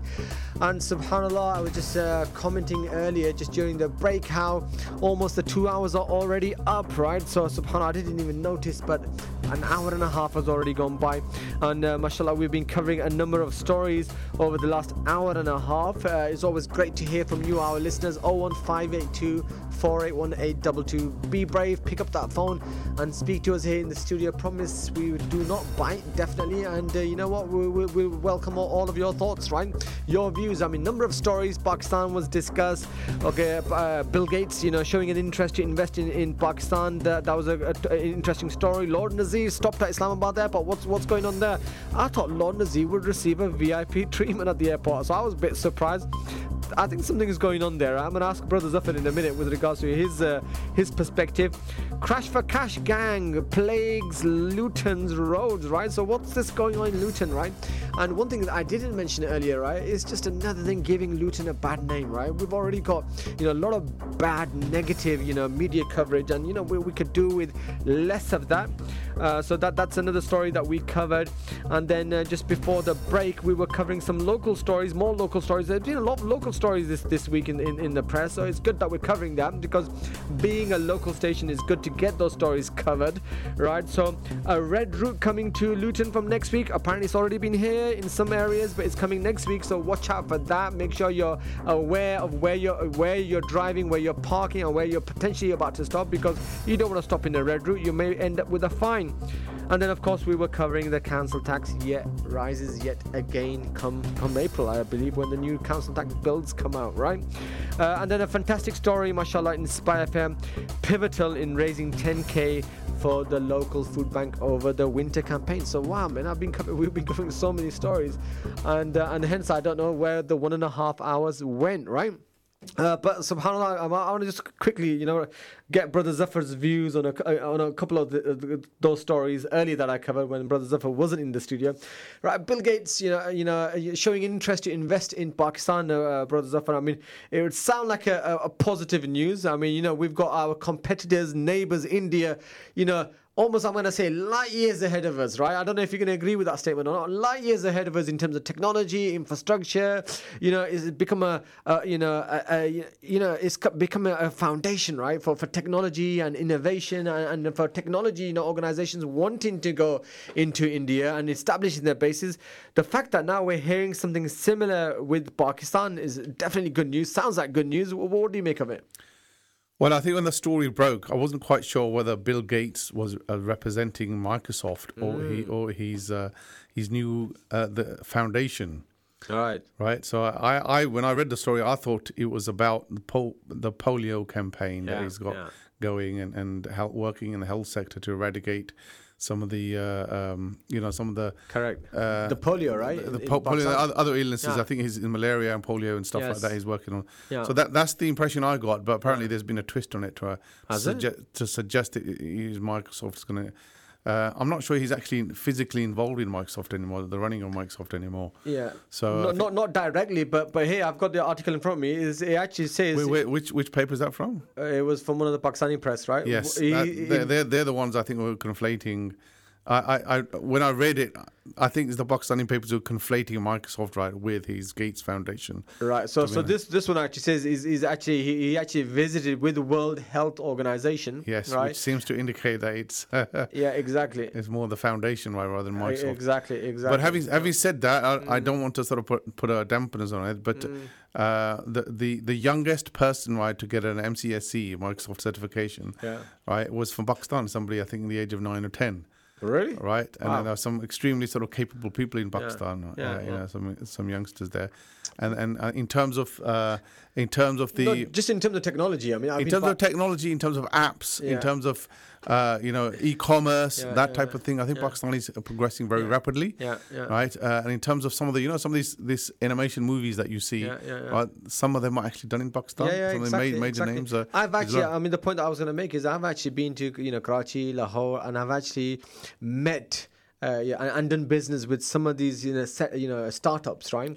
Technology startups, and some of these technology startup firms are being led by people. Cambridge University, a very good, a friend's friend, Cambridge University graduate, from Pakistan, gone back to Karachi, and has got his setup in Karachi, got his setup in Lahore.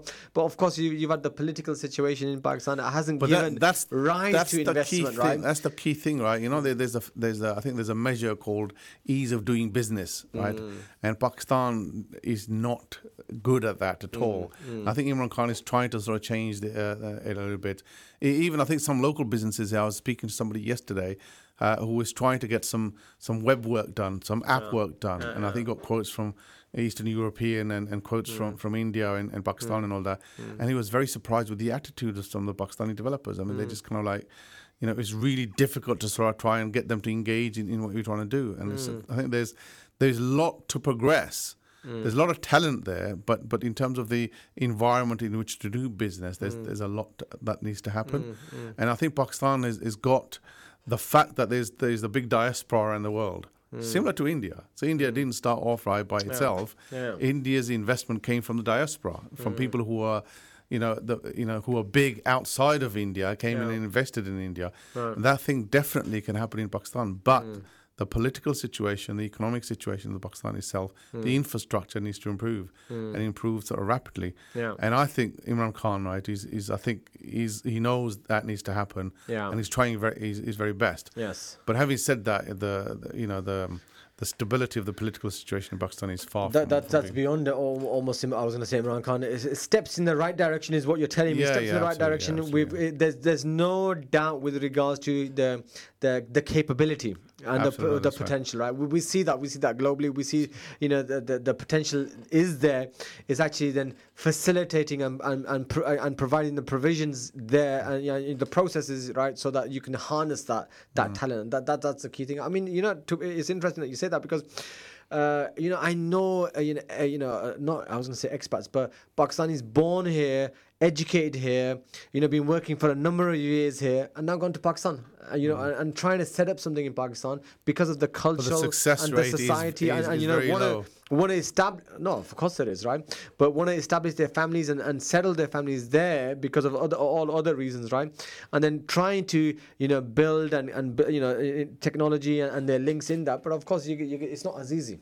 It's not easy, and I think the reason it's not easy is because everything comes down to the way the society is now. It's all the society is about themselves, right? And I point to, and I'm not just saying everybody's like that. There are some really, really decent people in Pakistan, really intelligent people, right, who care about the country, care about the religion, etc. But there's a lot of people there who are not playing the game effectively in the right way. There's no level playing field. And I'll give you an example. I remember the late 90s, right? When Musharraf came to power, his immediate step was to appoint somebody to look at the IT sector to see if it can develop it. And I think initially he appointed, I'm not going to name names, but he appointed somebody who was really, really capable. Right, and within 2 years... Well, you're telling me it wasn't a brigadier, no? No, it wasn't a brigadier. It was somebody who was really capable, right? And within a couple of years, he set policies and frameworks in place. And now you see Pakistan, right, is probably the 9th biggest user of mobile phones. And it's all started off by a few years by somebody who was really dedicated in those years. But, shortly after, it was replaced by a drunken nephew of a politician, right, who just didn't know how to do anything and used to turn up to investment forums drunk, right? And that kind of drove all the investment away. And that's the problem you got. You got people who are politicians, right, who are, putting people in sort of senior places, right, who are not capable of doing the job. And it's nepotism and cronyism and all of that. And the sooner that goes away, and this is why I truly believe that Imran Khan is in the right direction. He's got a lot of hurdles in his way. But if he can achieve even a proportion of that, then I think Pakistan will be a really, really good place to. So that's interesting. Let's contrast that, right, with the post 100 days. Obviously, it's been well over 100 days now, right? I think that was in November. So what's happening with all of this now? Inflation going up, the cost of living going up, right? We've seen the depreciation of the rupee. We've seen the large hike in gas tariffs. Naan, chapati, flour, ghee, cooking oil, soap, all on the increase. It's a very tough balancing game, isn't it? That's going on. It is, and I think it's basically, the government trying to free itself from the yoke of debt. Right? It's got to pay off. It's got to pay off a debt, otherwise it's going to default. If it defaults, it's going to be a lot worse than that. If Pakistan was to default, if the Saudi Arabians, the UAEs, and the Chinese didn't put dollars in Pakistani banks, Pakistan already defaulted. And if it defaulted, believe me, it would have been a lot worse. It would have been a lot worse. But isn't there precedences of South American countries defaulting and saying, you know what, we've had enough of all of this nonsense. Yeah, it's true. And let us start fresh, right? And here's our blueprint for starting 20 years, 10, 20 years it took them, right? I took Brazil probably a good 10 years, right, before I turned the corner. Yeah, right? So we have got precedent to go down that route, right? No, as opposed to completely strangling ourselves again and again with more debt and more debt and more debt. I mean, realistically, is it ever going to be paid? Well, I think that's a good question. I think in Pakistan, Pakistan is I think it's got a good future ahead of it, right? As long as things are done in the right way, and I think it can pay off. And if you look at the debt versus GDP ratio, it is high, but it's not as high as some other places. Right. It's not high as America, for example. It's about 300% or whatever. It's crazy. Yeah. Absolutely. All right, and I want to also get your thoughts on the other story, right? So this was when I heard this, it was a bit of a laugh. I thought the likes of the fact that you got a lord against your name, Sheikh. I thought that when you go through any country, and especially Pakistan, being a Pakistani, it's like a VIP treatment, a very important person. What's this Lord Nazir going to Pakistan, Islamabad, and then not allowed entry into Pakistan, and it took him I don't know how many hours, and he's obviously not very happy about Nia Pakistan administration. What's going on? What's your interpretation of that? Well, to be honest, it's Nia Pakistan, isn't it? Right. So if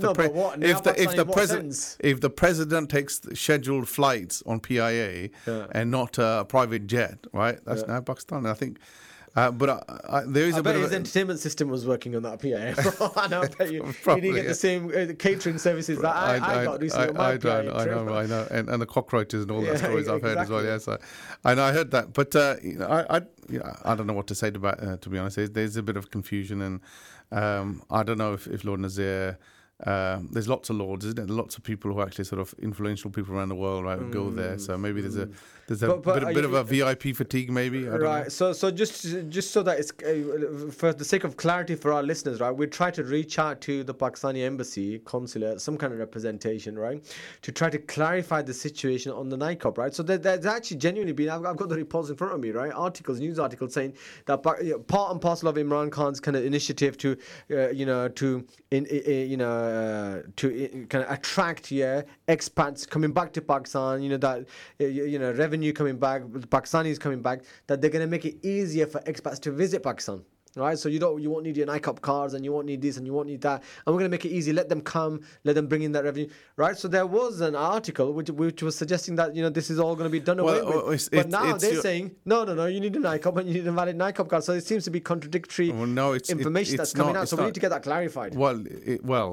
Whenever rules within the UK are introduced to do with sort of passports and whatever, right, the announcements are made, and it's quite clear from the announcements, right, that the implementation will happen sometime in the future. They'll give you a date. So you got preparation time, implementation time. So it looks like the decision was made in government, right, and the newspapers reported it straight away, as if magically, immediately the next day it will come into effect, right? And it's wrong. But having said that, people, if you go anywhere in Pakistan without a card, right, you're not going to get very far.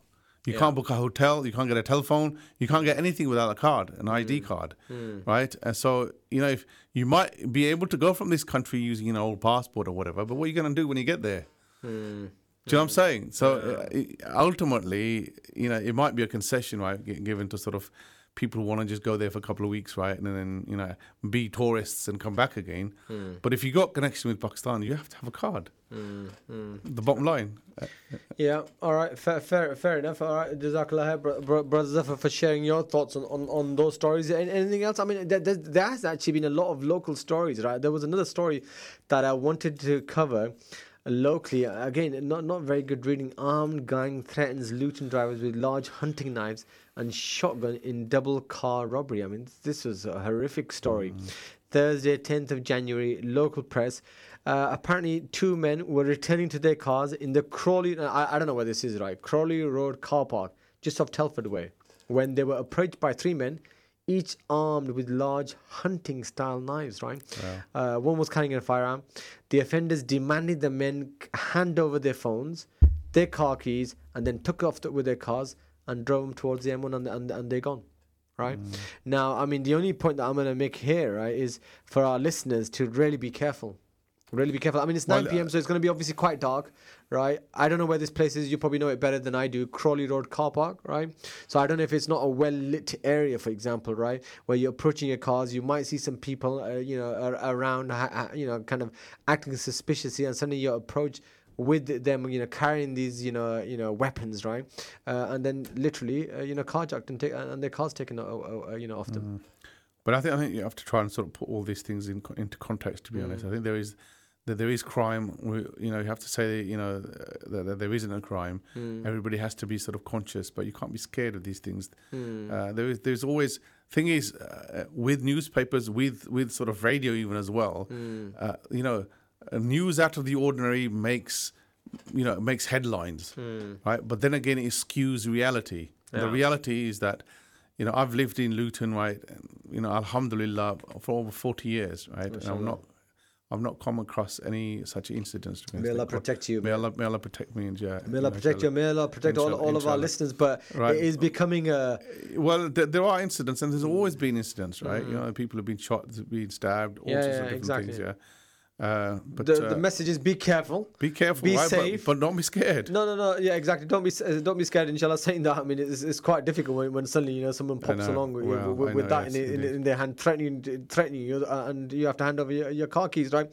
But be safe, be alert, right? And be careful, inshallah ta'ala. And we ask Allah subhanahu wa ta'ala that He protects all of us and protects our community and our listeners, right? So those are all of the stories that I wanted to cover on tonight's show, mashallah. We've still got about 10 minutes remaining, and in those 10 minutes remaining, I wanted to actually look ahead, right, to 2019. Look ahead, 2019. I mean, I gave my khutbah today in Canary Wharf, right? So most of the people, week 1, back to work, right? Okay, and you got new, projects, okay, new milestones, new kind of objectives being laid down. You're looking fresh to 2019, and everyone's gonna be kind of getting into that spirit of things. I thought, what do I do? What do I deliver as a subject matter for khutbah, right? So I thought, there was an ayah in the Quran which really struck out to me for a while, and I thought, let me go and read the tafsir and let me see what Ibn Kathir and the other mufassirin said with regards to this ayah, and I thought, let me link that to 2019 and a new Gregorian calendar, right, in the same context, right? And let me see if I can match these two things together. And the ayah was in Surah An-Nisa, ayah 136, where Allah subhanahu wa ta'ala says, Ya ayyuhallazina amanu, aminu. Right? It's a really interesting ayah, which is, oh, you who believe, believe. Right? Oh, you who believe, believe. And I thought, obviously the ayah continues, but I thought, what a fantastic point to reflect upon. Oh, you who believe, believe. Right, so why is Allah subhanahu wa ta'ala instructing the believers, addressing the believers here, and then asking the believers to believe? Surely the believers believe, right? But why would Allah subhanahu wa ta'ala need to instruct the believers to yet believe, right? And I thought, maybe here's a point, 2019, new year, all right, we're setting ourselves with all these goals and objectives at work. Maybe we need to then reflect upon our iman, our belief, and look at it from these fresh pair of eyes, and from this ayah and a couple of other ayahs that I touched upon in my khutbah, to say, let us consider our belief too as we enter the new year. We're looking at work, we're looking at our new projects, new goals, new performance, all of these things for a new year. But are we giving that same kind of view towards our iman, our belief, and how we consider that? What is the health check of my iman? Right, so let us reflect upon this ayah, and then when I actually ponder on the ayah, looked at the tafsirs. Okay, Ibn Kathir, he then mentions that, look, here Allah subhanahu wa ta'ala, He's addressing the believers and asking the believers to believe in Allah, right? Believe in His messenger and believe in the book, the kitab, right? That has been revealed by Allah subhanahu wa ta'ala, and the kitab that has been revealed as a guidance for mankind, as a system for mankind, and for complete implementation in our lives. Right, and then I, contrasted it with the other ayahs in the Quran where Allah subhanahu wa ta'ala, gives us an analogy of past nations, people, where, we choose part and parcels of what aspects of Islam we're going to follow. Right, we choose this part and we think, this part is not, I'm not quite ready for this part yet. Right, and we choose this because this is convenient to my lifestyle, to my commitments, to my diary. It's not going to inconvenience me, but I'm not going to choose this part at the moment. Right. And then I thought, okay, let's reflect upon this ayah too. And then the last ayah that I reflected upon was Surah Hujurat. Fantastic example that Allah subhanahu wa ta'ala gives in Surah Al-Hujurat, which is about the Bedouins. Right, so we hear a lot about other nations that came before us, but have we? This is a really interesting analogy, an example that Allah gives in the Quran, which is those of the Bedouins. Now, the Bedouins, this is Surah Hujurat, was revealed in Medina. Right, a time when Islam was spreading, so everyone was coming to Islam, and a lot of people were coming to Islam not necessarily because they were really convinced deep down it entered their hearts, but because everyone was coming to Islam, so they were coming to Islam. So these, I won't go into a lot of the details. So a large group of these Bedouins, they came to the Prophet sallallahu alaihi wasallam and they said, we believe. And they announced their belief in Islam, right? And Allah subhanahu wa ta'ala says, that tell the Bedouins that they haven't believed, but rather tell them say that we've surrendered. Mm-hmm. And yet the faith hasn't really entered their hearts. It hasn't really entered their hearts, right? And they're coming, and I'm going to paraphrase, and they're coming and they're announcing their faith to you as if Allah subhanahu wa ta'ala doesn't already know what's in their hearts. And Allah subhanahu wa ta'ala doesn't already know why they've embraced Islam. Right? And then the last ayah is a number of ayahs. And then the other ayahs then says, and they are announcing it and they are telling you as if they are doing a favor upon Allah. As if they are doing a favor upon Allah and His Messenger, that they've embraced Islam. And Allah says, you haven't done no favor upon Allah. You haven't done any favor upon the Messenger of Allah. The only one that you're favoring is yourselves. Right, you're embracing Islam and you're doing a favor upon yourself. You're not doing a favor upon Allah. You're not doing a favor upon His Messenger of Allah. And the point that I gave to my congregation was, let me reflect upon that we embraced Islam because we were born into Muslim families. Mm-hmm. So did we just take Islam, or has Islam really entered our hearts? Deep in our hearts, right? And if it enters deep in our hearts, what does it actually mean? And Mufassirin, they then comment on this, and they say, when it enters your hearts, it means you see the conviction in your heart is deep. It's a catalyst. It means you then embrace Islam wholeheartedly. Ya ayyuhallazina amanu udkhulu fi silmi kafa. Or you who believe, enter Islam wholeheartedly, completely. That's what it means. And then when you enter it wholeheartedly, then you would carry the message of Islam, right? And then we wouldn't consider, and this is a fantastic reflection, is then we wouldn't consider that I'm doing a favor. It's not a favor. Sometimes I ask you, oh, Brother Zafar, can you, we're collecting for X, Y, and Z. We need donations, or we need time. We need your time for the community. We need your time for this Dawah project or Dawah project, the winter campaign that we're talking about. And sometimes Shaitan, he might put this thought in our minds that it's almost I'm doing a favor to Inspire FM. I'm doing a favor by coming here and presenting this show. I'm doing a favor by giving my time. I'm doing a favor by giving this money. But by Allah, you're not doing any favor. You're not doing any favor to Inspire. You're not doing any favor to the community. You're not doing any favor when you give your donations to the people of Yemen or to the people of Palestine. And that is what Allah is saying. Hey, there's no favor here. The only favor you're doing is a favor to yourself. Because that money you're giving to Palestine, to Yemen, is for yourself. That time that you're giving for this radio station is for yourself. Right? Everything that you're doing is for yourself and for your grave and for your akhirah. And that is the way we draw a contrast between that ayah for the Bedouins and what we do today. Inshallah. And I think when you say doing it for yourself for the ultimate benefit in the hereafter, that's why you're doing it, because you're going to get that benefit in the hereafter. Yeah, exactly. Not to receive credit in this dunya, of course, otherwise it devoids the action totally.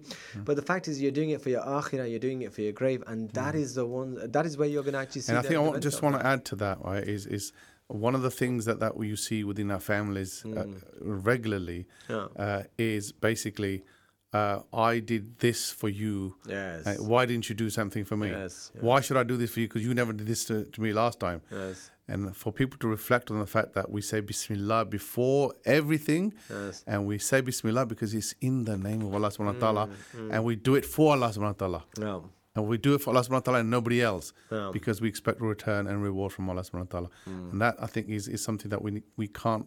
I say to myself, first of all, right, is that we can't say that often enough. But we do things for Allah subhanahu wa ta'ala and nobody else. Absolutely. So, mashallah, lovely words to finish off tonight's show. Jazakallah khair, Brother Zafar, for joining me in the studio, and Jazakallah khair to all of our listeners for tuning in, for listening.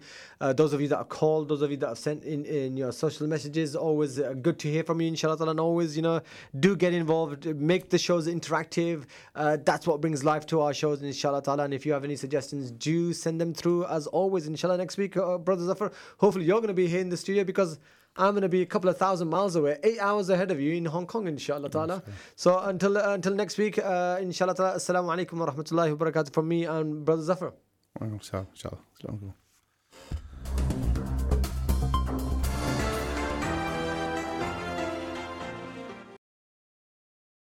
Thank you for listening to our podcast.